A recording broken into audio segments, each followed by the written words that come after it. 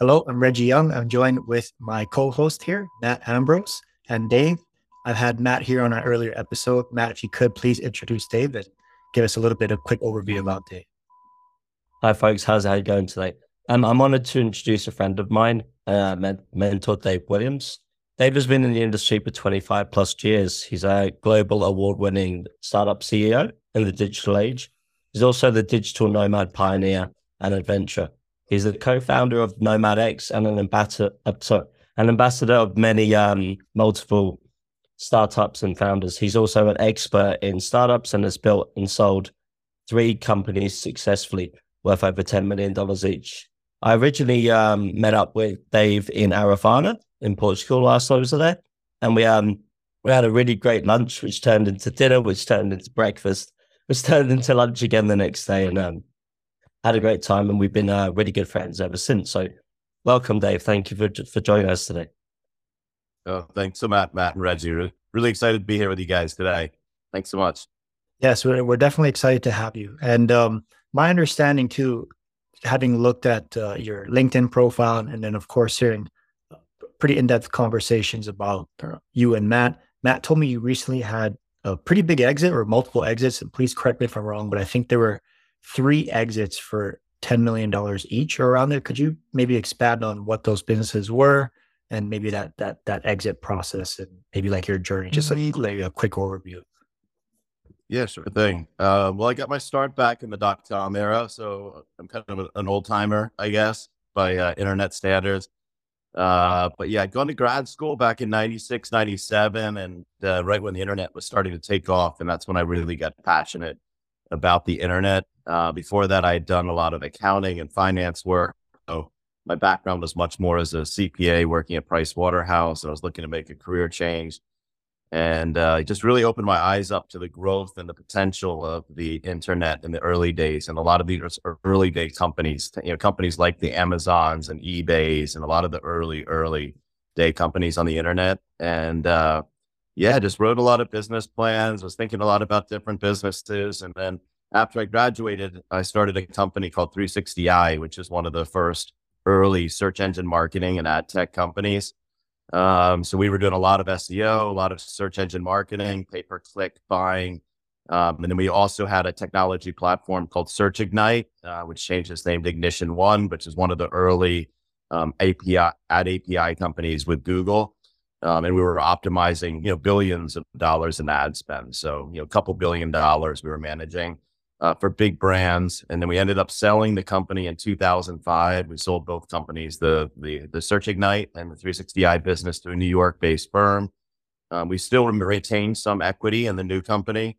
And then that company was sold to a Japanese-based firm, which didn't work out. Apparently, I guess they had done some acquisitions that weren't done properly. Their stock got devalued on the Japanese exchange. And there were a lot of issues, like even the CFO of the company committed suicide, samurai style, from bridge in Japan. The CEO was driving Ferraris around Japan, which is like totally frowned upon. So anyway, so we ended up buying the company back. I was a smaller shareholder at that point, but then the company grew and then they sold the company again. And I think it was 2010 for like total valuation of over 400 million. And at the same time, I'd started another business called Blink Media. So instead of focused on search, we were focused on social media advertising. We were one of the first 5 global ad API partners with Facebook. And we did a lot of work for ad agencies. So we would manage their campaigns for them using our technology. And that company started in 2008. We moved the headquarters to New York City, and then we expanded into multiple places like Boston, Chicago, West Coast, San Francisco, London, all within 2 years, acquired 4 companies. And then we sold the company to Gannett, which is a Fortune 500 company. And that transaction was named like a top 10 transaction in New York City that year. And then I started really my nomad journey after that. We started traveling the world, and then we ended up here in Portugal. And most recently started a company back in 2016, 17 called NomadX, which is essentially a platform for digital nomads, really focused on community in multiple locations throughout Portugal, and then also throughout the world in Cabo Verde and even down in Pipa, Brazil. So that's the current focus at the moment. but more so I'm an investor, advisor. I like to work with early stage startup founders just to give back. And yeah, I really like to be early. I like to be a pioneer in the industry. And then once I've kind of exceeded my capabilities, I'd like to remove myself from the industry and then kind of move on to the next thing. So Yeah. anyway, Excellent. that's kind of my Yeah. story. Yeah, it's an excellent story. Looking at at your LinkedIn profile, and then of course, like having you mirror an overview of what you've done, it looks like you've been like a really, really early adopter to massive, massive trends. Like obviously, like paid advertising, and I saw that you were like maybe an advisory board to DoubleClick, which my understanding was acquired by Google. So like being super early, and then being there in such a massive way. Like, how are you identifying those trends? Like, what's like your framework for for being that on that first mover advantage and being there in such a powerful way? Yeah. Well, I think, I was always interested in the internet and just studying a lot of different internet companies and just seeing what they were doing to gain traction. So Amazon was the one that I really focused a lot of my efforts on. And that was back in like 96, 97. So you can imagine, I think they went public in 97, and they were only generating about 10 million in revenue at the time. Wow. And so, yeah, I like to kind of tag along behind some of the bigger players in the space. And it just turned out that Google became very dominant. But even before Google, we were working with one of the early pay-per-click companies. There was a company called GoTo, which was the original CPC search engine company. And we were buying clicks for like 1 cent per click. We even got access to their IPO. And then even with Google, we were one of the first agencies in the world to buy advertising from Google. And so, yeah, we tried to develop very early stage relationships. And then with these big companies, what I typically will try and do is become very close with the sales reps or some of the top people at these companies. And so basically learning more about what they're doing, what their strategy is, trying to align our strategy with their strategies. And then basically become partners to the point where they're referring business to us, or we have such a premium. Like with Google, we were named their #1 partner in the whole US in 2007.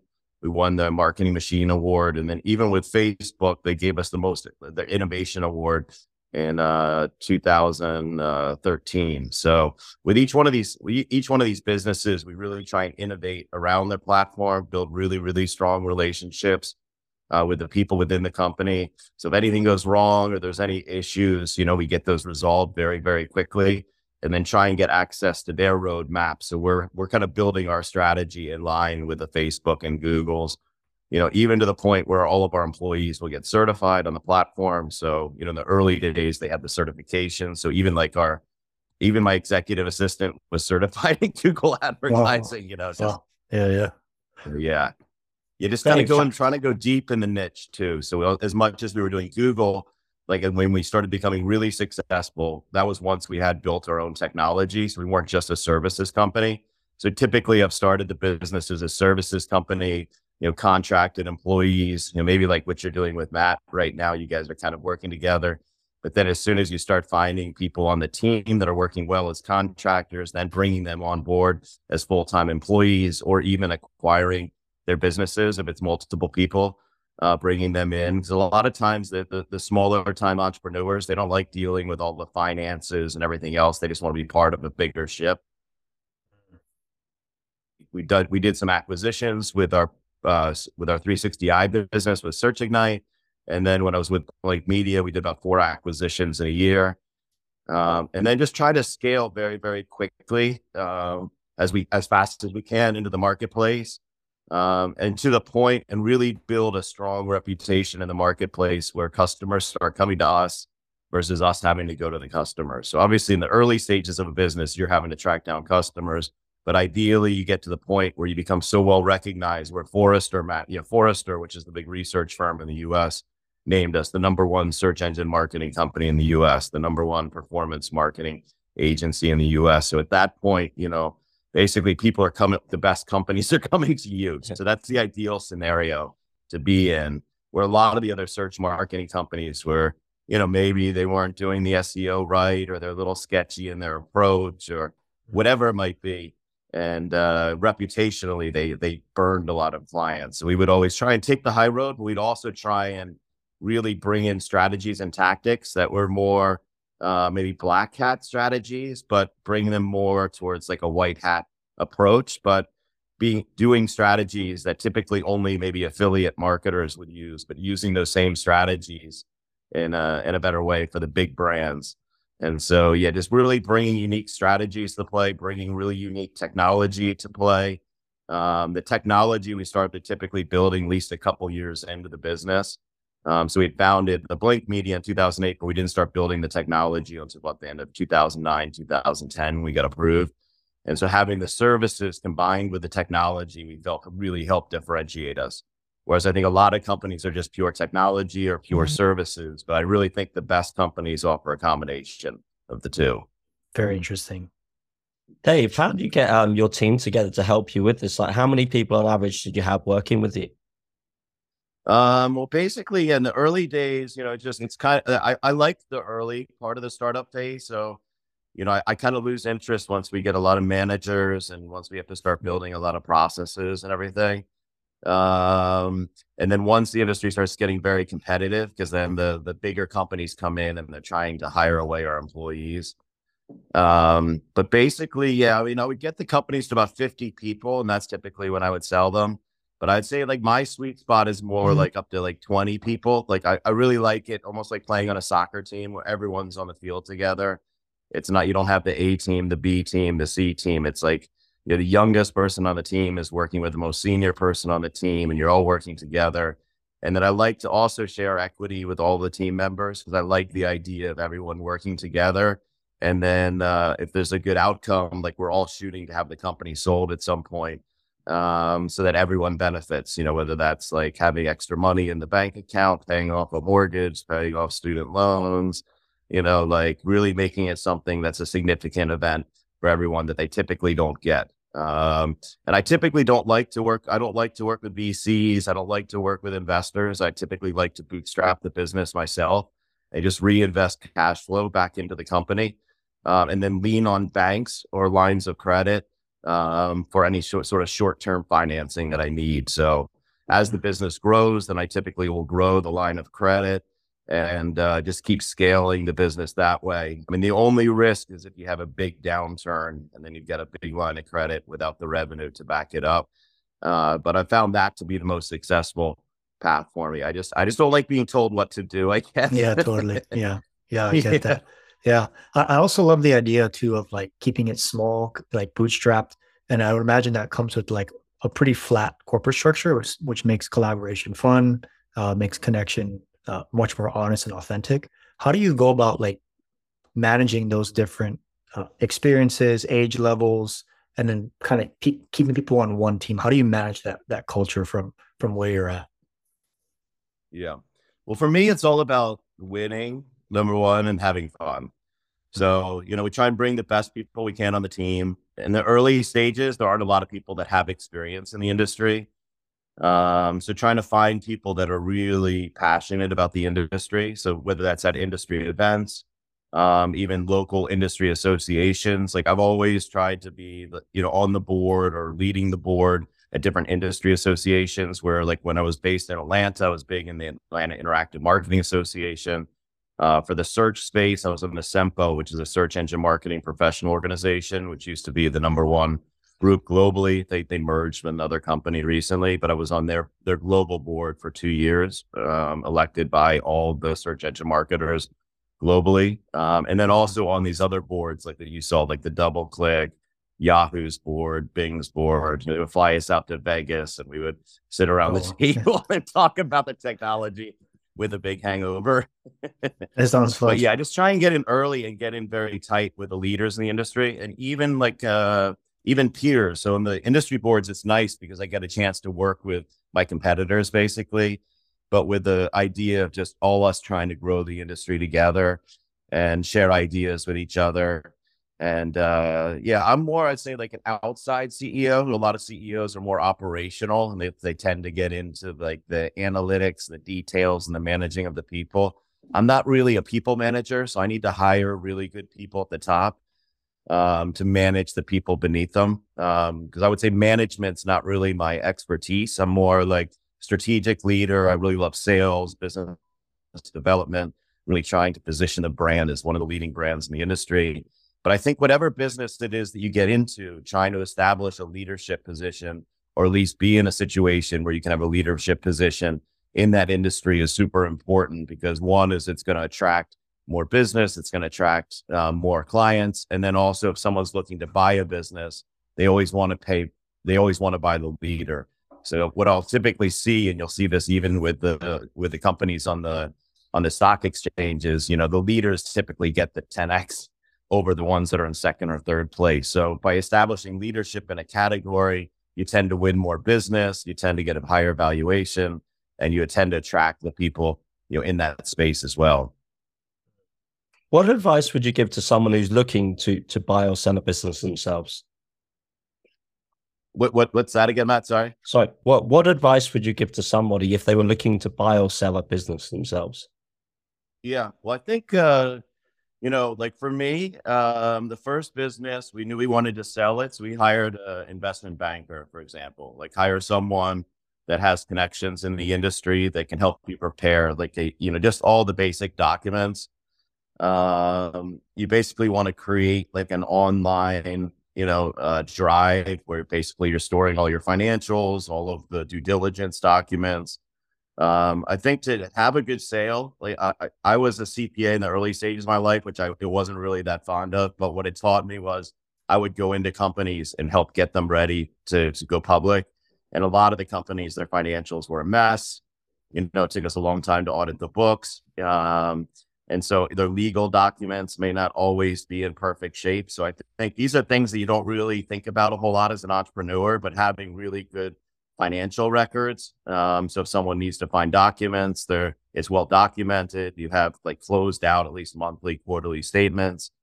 And then on top of that, if you're building technology, making sure the technology is well built and it's got, it's easy for someone to go in and do an audit, to the point where the technology, you can run tests on the technology as you add. We were always doing, so as you're very able to, like, we can run tests on the technology, go in and see like all the coding is done well. A lot of these things can get you in trouble, because if the auditors come in and they see things that don't look so good, then all of a sudden you get a reduction in value. Whereas if all this stuff looks good, then you're going to get an increase in value.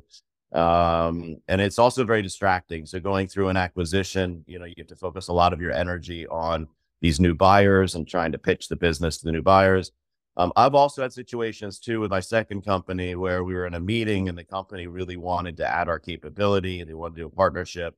But instead of the partnership, we decided to do an acquisition. So it was a good timing for us. They had a lot of interest. So I was able to kind of, instead of just doing the partnership, which can be a good way to start, but we were afraid they were going to steal a lot of our knowledge. They were really excited about the space and they had the money to do it. So sometimes you can be sort of opportunistic about it as well. If you have people, and if you have clients or partners that are already in your network that seem to really like what you're doing, then those can be good contacts. But at the same time, if you hire an investment banker, for example, a lot of times they're going to come up with investment targets that you hadn't thought of before. So even though I found the acquirer, we still hired an investment bank to have a competitive process, because the ultimate situation is you want multiple companies bidding on the business, which will drive up price.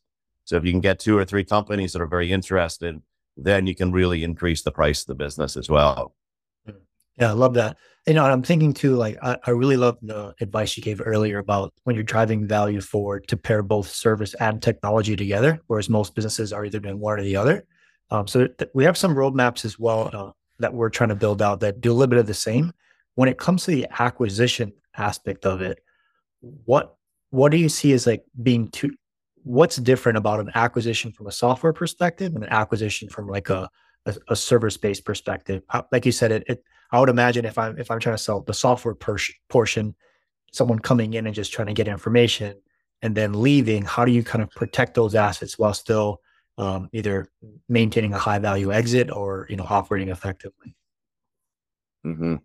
Yeah, well, usually you get into a situation where you have like multiple buyers. They sign letters of intent. They sign non-disclosure agreements.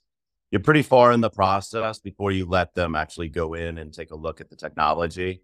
So I mean, at some point you have to have like, you know, you have to feel comfortable with that process. Mhm. I would And also then, say, yeah, and when you start going through the legal process, yeah, you get a letter of intent in place, you go through the audit, and then sometimes some things don't come back like they should. Maybe revenue is not tracking exactly as you forecasted.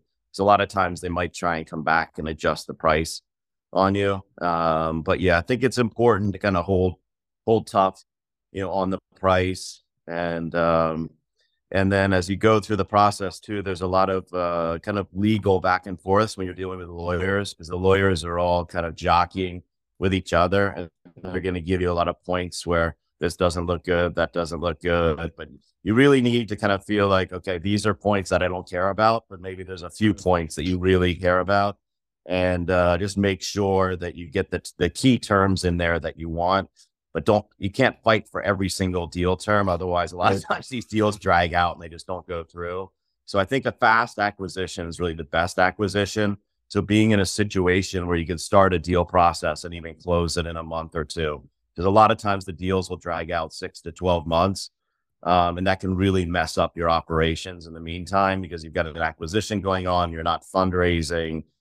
You know, it's like the CEO's focus is distracted, the CFO is distracted. So the faster you can do the acquisition, I feel like the better. Mhm. Yeah, With the services, a lot of times they want you to stick around for a bit because they want to be able to see that the services revenues will be there. And if you're a strong leader, a lot of times they'll try and keep the leader on board for like for an earnout sort of situation, where they might want to keep you there for like at least like I don't know, 1.5 to 3 years. So that's the other thing comes along with it, where I think if it's pure technology you're selling, a lot of times maybe they don't need the CEO, for example. So I've had friends that have sold mostly tech-based businesses, and I say it's like a helicopter dropping them off on the top of the mountain. They don't have to do all the hard stuff, because it's like once they sell it, they're done with it, and they just have their next business they're moving on to. That's the ideal situation. And for me, it's hard to work with a new acquirer, although I have a lot of experience with that, because you're dealing with someone that's kind of new to the business. They require a lot of education. And then obviously you want it to be successful. So it's a lot of work integrating the two businesses. Yeah. I love what you said about a fast exit as well. Obviously, we want to like get as many valuations as we can so we can play offers against one another. But literally, we just had this past week. One of our exits we're currently advising on right now, the buyer they went through so much due diligence, I think over too much due diligence for the size of the deal, where the sellers is their second or third exit. So they're familiar with the process. And they just kept going like way too much due diligence. It almost got to the point where it became disrespectful. And I feel like it's something that people have to either recognize you have to do your due diligence, but you also have to take into account the emotions of the seller. And like you said, they're balancing operations while trying to sell the business. And the deal almost fell through. We had to kind of step in and say, hey, it's okay to stand your ground and say that, hey, this is, you know, at this point, due diligence is basically done. This is our final offer. Take it or leave it. And at that point, we were able to speed up and just close out the negotiations. And right now we're doing the asset transfer. So I absolutely love the advice you're giving the audience right now. I think, at least from our perspective, it definitely resonates with what Matt and I are seeing. And then with that, I just had a quick question in terms of, you know, with the technology and the service side, because the two probably have to complement each other. How do you decide what technology to build and at what point? Yeah. So I think it's really, you know, it's a lot about timing in terms of where the industry is. And you know, like for our software that was built, the Search Ignite, back in like 2003, 2004, it was more like SaaS-based software that people could log into on the internet. Whereas before that, it was more like I don't want to say a floppy disk, loading it on your computer and doing updates that way. But yeah, we had thought about doing the technology earlier for the Search Ignite, but it was just we didn't have the capabilities at the time. And at one point, we had a guy that we knew locally that was very successful, super smart technologist approach us, and so we did the project together with him leading it, and that was really successful. I think having the right resources for the technology is super important. So having the right team, the team being very familiar with the category, with the Facebook, we had actually there was a big Facebook app company based out of Atlanta that was doing a lot with Facebook pages. They're really familiar with their APIs, and they were dissatisfied at the current company. It was a big VC funded company. So we were able to actually migrate a lot of their tech employees over to Blank Media, and they were very familiar with Facebook. So that really helped us kind of on the build outs. But yeah, I think with the acquisitions, it's not so easy. And what happens a lot too, just a lot of times people want to do take time on their diligence, because what happens is, especially if the company's not generating a ton of cash flows, a lot of times, maybe if revenues slow down a little bit or something happens, they're trying to drag it out. So basically they know when you're going to run out of cash because they've got all your information. So they'll try and take you to the point where you're almost out of cash. They know you don't have a way to raise cash. They're trying to sell the company.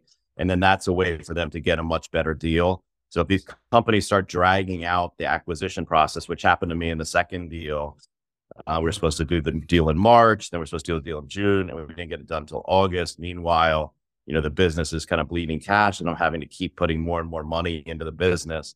And that can be kind of a scary process for the sellers, especially if it's your own money. Yeah. So that's like typically what companies will try and do, especially the big ones, because they know they can kind of, they're smart in how they approach these things. So you got to kind of hold strong. Yeah, definitely. You mentioned a few times about VC. Why would you not suggest VC? Why do you not deal with VCs? I mean, I think generally the VCs, they're if they invest in what typically happens is these VCs, they'll come in, the earlier stage guys, they'll come in the early stage rounds, or may not put a huge amount of money in, but because maybe they have 10, let's say they put money into 10 companies, for example. They know of those 10 companies, there are going to be maybe 2 or 3 that are really good. There's going to be 3 or 4 that are kind of average, and then they're going to have some dogs that'll probably go out of business pretty quickly. And so if you're going the VC route, I mean, their whole goal is to keep giving you more and more money and for your business to become really big. And the risk is they try and grow you too quickly and make you too reliant on them. They want you reliant on them because the more money they put in, the more equity they get. And then as you're growing, then the higher the valuation gets. Well, if something happens in the industry, like we just saw recently, same thing happened in the .com in 2008. So if you're too reliant on the VCs, then when you hit a down economy, next thing you know, you don't have the runway things pretty quickly. Then the next thing you know, you become a tragedy sort of situation. So the VCs can be good if you've got a really big idea. I mean, if you're talking about $1 billion company, they're required. But if you can get as much traction as you possibly can on your own, I think that's best. But I have had some friends too. They've taken some smaller investments. The business has grown and turned it into a $1 billion company. For example, like Calendly, that was a company that's founded out of Atlanta, and I think they only got like a couple $100,000 in financing and grew the company to a $2 billion valuation. Wow. Just basically bootstrapping the company. Didn't take on any money until they were at $2 billion. Nice. Or I've had some similar things with other friends where they've gotten their companies up to 100 million, didn't take on any money until they hit 100 million valuation. So it's just, it's just the dealing with the VCs. Then you've got to listen to what they have to say. And not all of them are very familiar with your industry, and they're pushing you to do things that maybe you don't want to do. So you're making a lot of compromises. So I guess it just matters how confident you are, and then how much you want control. And then you also have to create these investor documents every month for the investors. And that can be very distracting as well, because you're spending a lot of your time dealing with investors instead of focusing on the business. So I don't know. I enjoyed selling the company. I never really enjoyed the money raising process. And then I like the idea of having a lot of flexibility. So to each their own, but I think sometimes these VC deals can really backfire on you. Unless they're the real big ones, you've got a really good idea and you've got an amazing team, the timing's right, you're showing serious traction, serious growth, kind of like the Calendly business. I also have friends who founded MailChimp out of Atlanta, a couple of my friends, and they bootstrapped that whole business, never took on any financing, and sold it, I think, for $12 billion to Intuit. Wow. Yeah, they're each worth, I think they're top 250 on the on the billionaire list. Wow. Super Above exciting. above Mark Cuban. And then Oh, wow. super nicest guys, but they just never took on any external financing, never gave away any equity, just the two of them, $6 billion each. Jeez. Wow. A lot of flexibility, a lot of freedom there. And, and obviously you have a lot of freedom with multiple exits. And my understanding is you're traveling around a lot now and you're kind of getting to the nomad space. If you could you speak a little bit to maybe your travel adventures or maybe more towards what you're doing now with Nomad X and what you're trying to do there? Yeah, sure thing. I've been working on Nomad X since like 2016, 17. My wife and I, after we had our last exit, just traveled for like 4 years straight. Went to a lot of really cool places. We usually try and schedule or organize our travel around passion points. So, we love long distance hiking. We love snowboarding, so it's like, we try to go to places where we can really like have an epic adventure. But then, and then we also like going to more like the villages, like in the winter, like we've been to Chamonix in France this past winter for a few months. We get like a ski pass for the whole season. And just hang out there, have a bunch of friends come visit us. We've done the same thing in Innsbruck. We spent a bunch of time up in Austria. This winter, I think we're going to head down to Brazil. But with Nomad X, we started it really as a community and accommodation business. We ended up selling the accommodation business during the pandemic because it was the technology was costing us a lot to build. We were still in the early stages of getting traction. And then I realized like I didn't really enjoy the accommodation business that much because a lot of people, they were going around the platform, working with the hosts and the guests, and it's hard to scale. And then all of a sudden Facebook kind of moved into our category because we were really focused on the month-to-month rentals, about half the price of Airbnb. But we also had a community side of the business. And there's a guy here in Portugal, Gonzalo Hall, who's a top 10 future of work influencer. He's top 20 digital nomad around the world. Started a project on Madeira Island, which is a Portuguese island off the coast of Morocco. And we formed a partnership with the government there, and we've been launching nomad villages, nomad cities.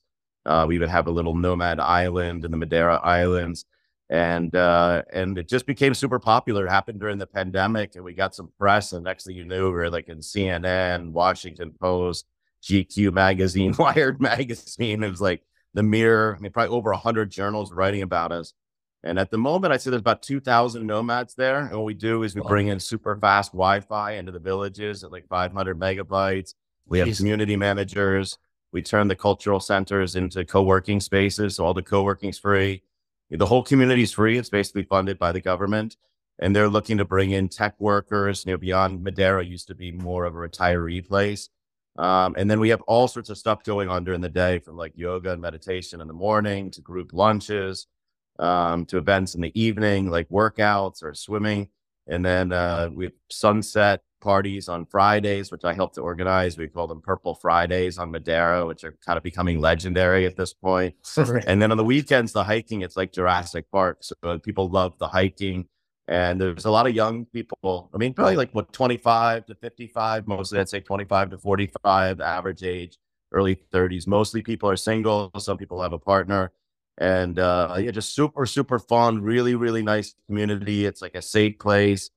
And people just love it because so many people have been missing the connection during the pandemic. And then now with remote work really taking off, people realize that they don't necessarily have to be at home or, near to home. Now people are getting more adventurous. So we started that project. It was super successful. It won the most innovative award for travel in Portugal this last year, which was a big award for us. And then we have the similar project going on Cape Verde, which used to be an old Portuguese colony south of Madeira. And then we opened up, which was the first nomad village in South America, a place called Pipa, where we're doing the exact same thing. Amazing kite surfing, beach volleyball. Renting a place for like 200 euros a month you can get a really nice place, and it's very, very safe. So, we're looking to do more and more projects like this, almost like a repopulation, sustainability projects, even bringing local knowledge to the local communities, helping them learn how to work remotely, learning skill sets, so they don't have to leave the island or leave their hometowns to find good work opportunities. So we think, yeah, there's a huge opportunity there. My business partner, like he's been invited to Estonia. He speaks at all the major conferences. He's a big Portuguese guy. So I guess it's like the Dilbert principle. He's really good with he's really good with the government officials. He used to be a professional beach volleyballer. So I think for him, if they have beach volleyball, that's his holy grail. But I played a little paddle tennis against him. He's very, very good athlete. I didn't realize how good of an athlete he was till I played against him this last couple of weeks. So yeah, it's a lot of fun, and he knows a lot of the people in the industry, and we're just trying to do something really, really, really cool. I think from a business model, we haven't really nailed down the business model yet, other than just getting funded by the governments at the moment. And we're evolving that model quite a bit. And I think everyone that's been to Madeira has really loved it. It was like outside of the top 100 on Nomad list, and then it's been as high as like number 2 at one point. So it's just been like a really successful project where nomads, they weren't going there. And we've been bringing the nomads, especially during the pandemic, and now they continue to come back year after year after year. So it's really nice, especially the nomads in Lisbon, because it gets a little cold in the winter. So Madeira is a nice escape instead of having to go to Thailand or to Bali or someplace like that. Although a lot of them, may head towards Asia. That's popular with the nomads. What do you think will be the next travel destination for like nomads and like nomad, apart from Madeira? Do you think what do you see in the future? Yeah, well, I think for us, we don't want to create. Like here in Portugal, Lisbon's problematic because you have so many tourists and there's a lot of nomads. I don't think the nomads are the problem really, but everyone tries to blame the nomads for gentrification and any sort of issues going on. But generally, I think the nomads are really good for the local communities because they set up shop. They, sometimes they move to the country, through the residency visas or the nomad visas. But we really like Brazil a lot at the moment. It's a little dangerous in some of the major cities, but places like Pipa are very, very safe. So we're going to be doing some stuff down in Brazil, which I think is really popular. Obviously, like Buenos Aires, I think has really hit the top of the list at the moment. I think a lot of it comes down to the economics. So it's like, if it's a nice place to go to, if it's safe, and the dollar goes a long way, where you're starting to see, like, for example, I think you're down in Mexico. Yeah. But some areas are starting to get overcrowded with these younger nomads and kind of destroying the communities a bit. So I think there's a balance you got to kind of try and find, because if you go into these smaller villages, sometimes it can kind of overwhelm the location a bit. Anyway, but yeah, I think I have to ask Gonzalo really, because he's got the master list. But we also think there's a lot of interesting opportunities, even central Portugal, where there's a lot of people it's like a repopulation in the central villages. There's a lot of the younger kids are leaving the villages. And so we're going to try and repopulate them with nomads, bring some more economic activity. And then even the south of Portugal is really nice because they've got some of the best beaches in the world. You spent some time in Lagos, but I think Portimao, Tavira, Albufeira is really nice. And we're going to do a big conference in Albufeira later on this year. Yeah. I think Gonzalo was talking about Albania as a place that he really likes. So I love Japan. So for me, it's like, it's a little far from where I'm at the moment, but I think during the winter and for skiing and snowboarding, it's amazing. And the prices are pretty good. And, it's an amazing place to live. So I think for me, if I'm moving somewhere next, probably going to be Japan. Yeah, that's excellent. No, yeah, love the story. Love the moving around. I think there's a lot to learn from you. And then, of course, I think a lot of people who are listening to this podcast or this recording would find alignment, whether it's the nomad side, the business side, the travel, the mindset, the acquisitions, the exits. If anybody was interested in getting in contact with you, where can they go ahead and do that? Yeah, LinkedIn is really the best. Just hit me up on LinkedIn. I'll try and weed through all the spam, but yeah, just let me know you're connecting with me because of the podcast, and then I'll flag it and get back to you. Yeah. Okay. Excellent. Yeah, we appreciate that. So yeah, thank you so much, Dave. Matt and I really appreciate you taking the time out of your day to come on the show. We really, really, really value your time, and I guess we'll be in touch for the future, and hope to see you maybe in Lisbon or one of these other places that you set up. Yeah, thanks so much, Reggie. I was checking out your LinkedIn profile, and I was like, Matt was telling me about you, and I was checking out your profile. I was like, wow, this guy is like super super impressive, especially like running the nuclear operations in the U.S. I'm glad nothing happened, but that's like quite some responsibility, and he really sings your praises. So I think what you guys are up to is really really good, and best of luck with your endeavors, and congrats working with Matt. I think I really like Matt a lot, so I think you guys will have a lot of success together. Sweet. Yeah, Thank you very much. when I first met Reggie, I said I'd need to be working with you. That's like a couple of years ago. I was like, we need to do something together. We have to. That's awesome. Yeah, thank you so much. And of course, like Matt always speaks of high regard for you as well. So just want to connect with you, and I figured what better way to do it than a podcast. So again, thank you so much for your time, and we'll take it from there, and we'll be in touch. All right, see you guys. Thanks so much, Reggie. Cheers. Thanks.